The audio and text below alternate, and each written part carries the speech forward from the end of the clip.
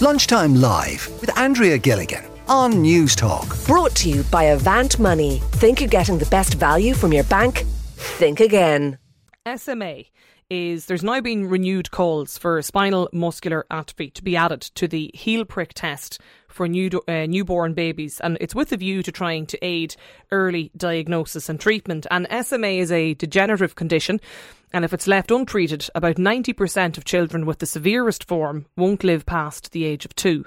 Now, Liz McMahon has 2 sons with this rare condition, each actually both with very different qualities of life due to early diagnosis. And Liz is with us on the programme today. Liz, thanks for joining us here on Lunchtime Live.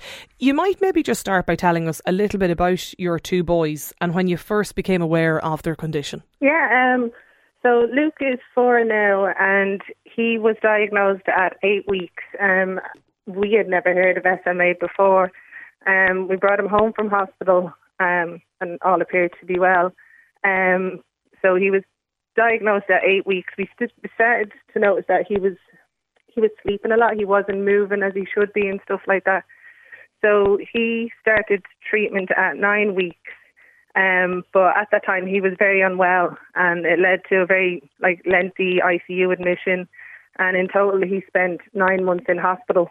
Now, Luke has a lot of additional care needs. He requires a ventilator when he's sleeping at night. He needs daily chest physio. We use a cough assist with him. His muscle weakness means he needs to be in a wheelchair, and he has scoliosis, so he's had to get rods in his back. He has a weak swallow, so he can't eat orally. He's totally tube fed, and he requires regular suctioning during the day. He's mostly non-verbal, so communication can be a little bit difficult. And he has a night nurse 7 nights a week with him in the room, and a nurse needs to go to play school with him. And then for his treatment then for Spinraza, every 4 months he has to get a lumbar puncture. And then he has a lot of regular appointments with neurology and respiratory and all of his physio, OT, speech and language. And typically Luke will have maybe 1 to 2 hospital stays per year for a cold or a flu. Like back in October there, he was admitted to ICU with the flu, and he had to be intubated and everything again. So that was a 3-week stay. So, you know, he has a lot of additional needs on a daily basis. So on the flip side then, Sean, we obviously knew about SMA when Sean is 2 now. And he was diagnosed when I was 10 weeks pregnant. So he was able to start treatment at 10 days old. So basically, before the effects of SMA had started to weaken his muscles and stuff like that, he started treatment. So it basically put a full stop to the progression of SMA. And Sean is largely living the life of a 2-year-old. He's walking around, he's eating, drinking. He doesn't require any of those additional needs that Luke does. And yeah, the difference couldn't be any more different. I mean, the early diagnosis and the early treatment for Sean has been absolutely life-changing. Yeah. And that's why we're putting this message out there, and we're calling on the government to add it as soon as possible, because you know, it's easily diagnosed. It's a blood test. The heel prick test is there. We're not asking them to reinvent the wheels in order to diagnose SMA. So it seems to be something that should be so simple and should be done. Okay. And for any child born with SMA, if they get this, if it's on the heel prick test and they get the early diagnosis and the early treatment, you know, they can largely live a relatively unaffected, normal life. Like, you know, it really would be life-changing. The tests that you went through, Liz, you mentioned there that during your pregnancy with Sean, that he was diagnosed even at that early stage into your pregnancy. Why was that test carried out, or is that test normally carried out during pregnancy? Well, no, just because we knew, like myself and my husband are carriers of the gene that would lead to SMA. Okay. So when Luke was diagnosed with it, they took a blood sample from both of us. So then when I was pregnant on Sean, they were able to take a blood sample from me, isolate Sean's blood that was in my system and test it then.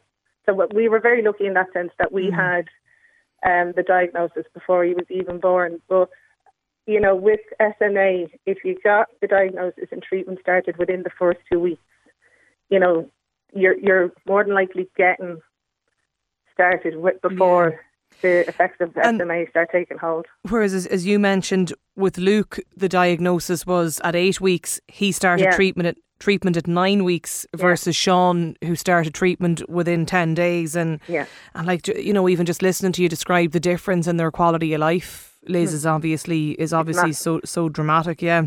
What's the impact, you know, on your life, Liz, and all of this, and your partner? Well, when we got Luke's diagnosis, it changed life for our whole family. Like, you know what I mean? I had to give up work to become his full-time carer.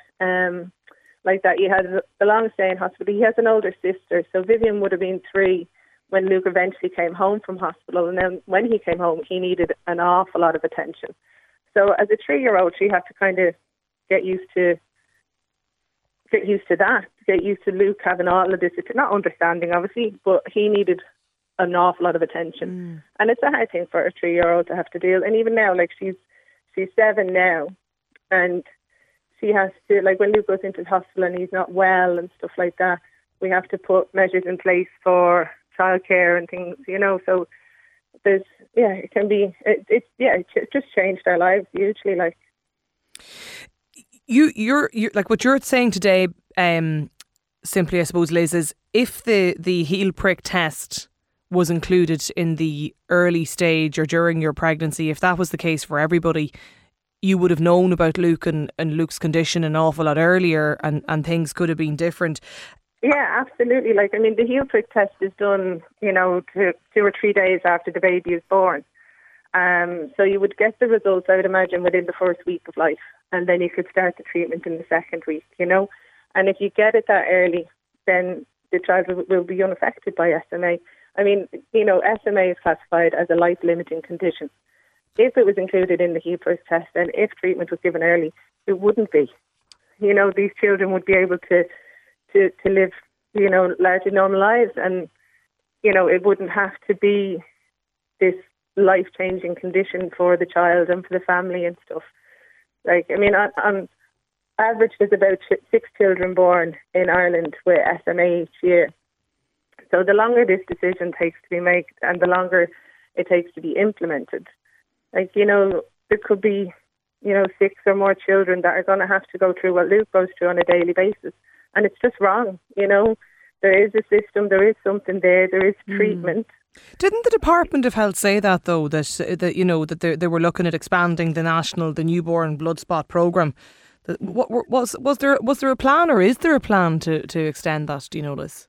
I think that's all I've been told, is that it's under review. I know it's been asked in leaders' questions before and stuff, and yeah, it's under review is what we're being told. Okay.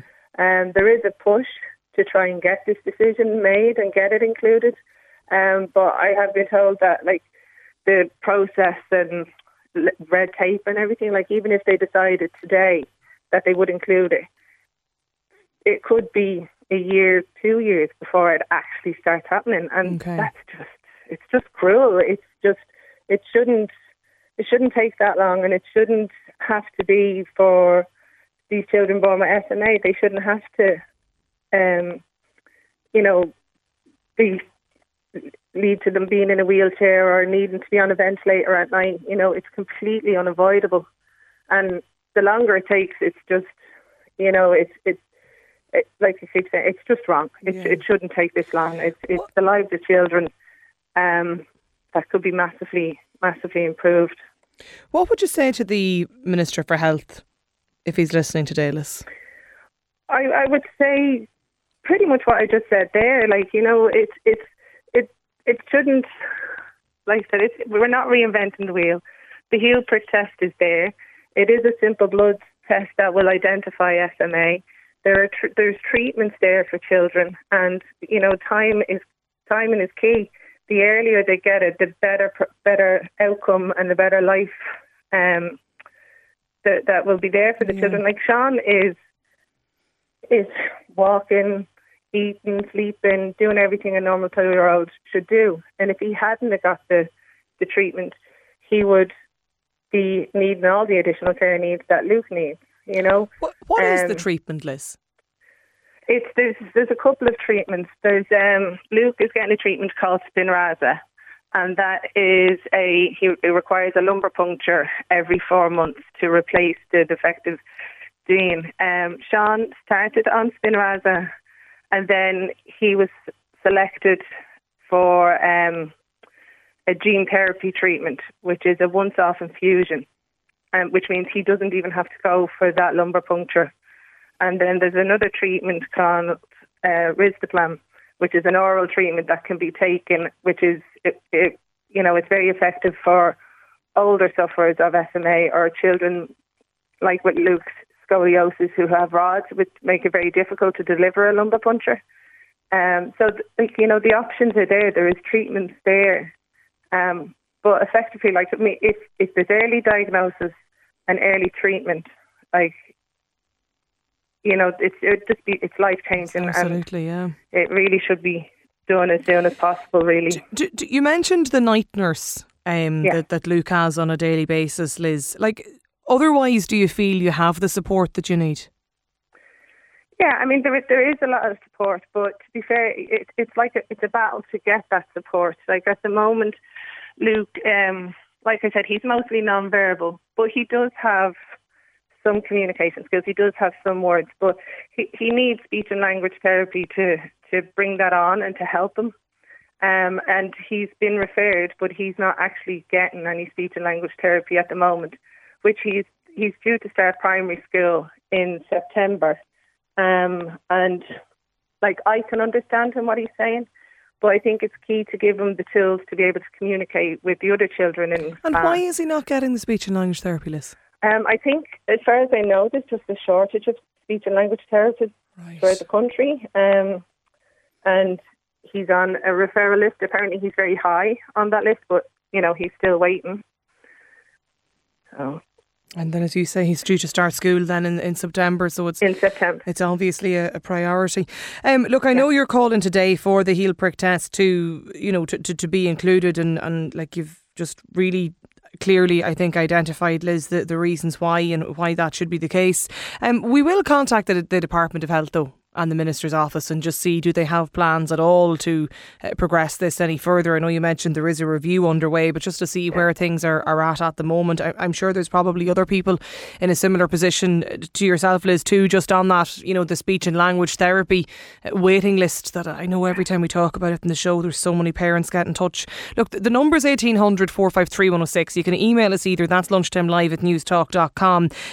But Liz, listen, thank you for joining us and sharing your story with us in the programme today. Absolutely. Thanks for having me on the show. Lunchtime Live with Andrea Gilligan. Brought to you by Avant Money. Weekdays at midday on Newstalk.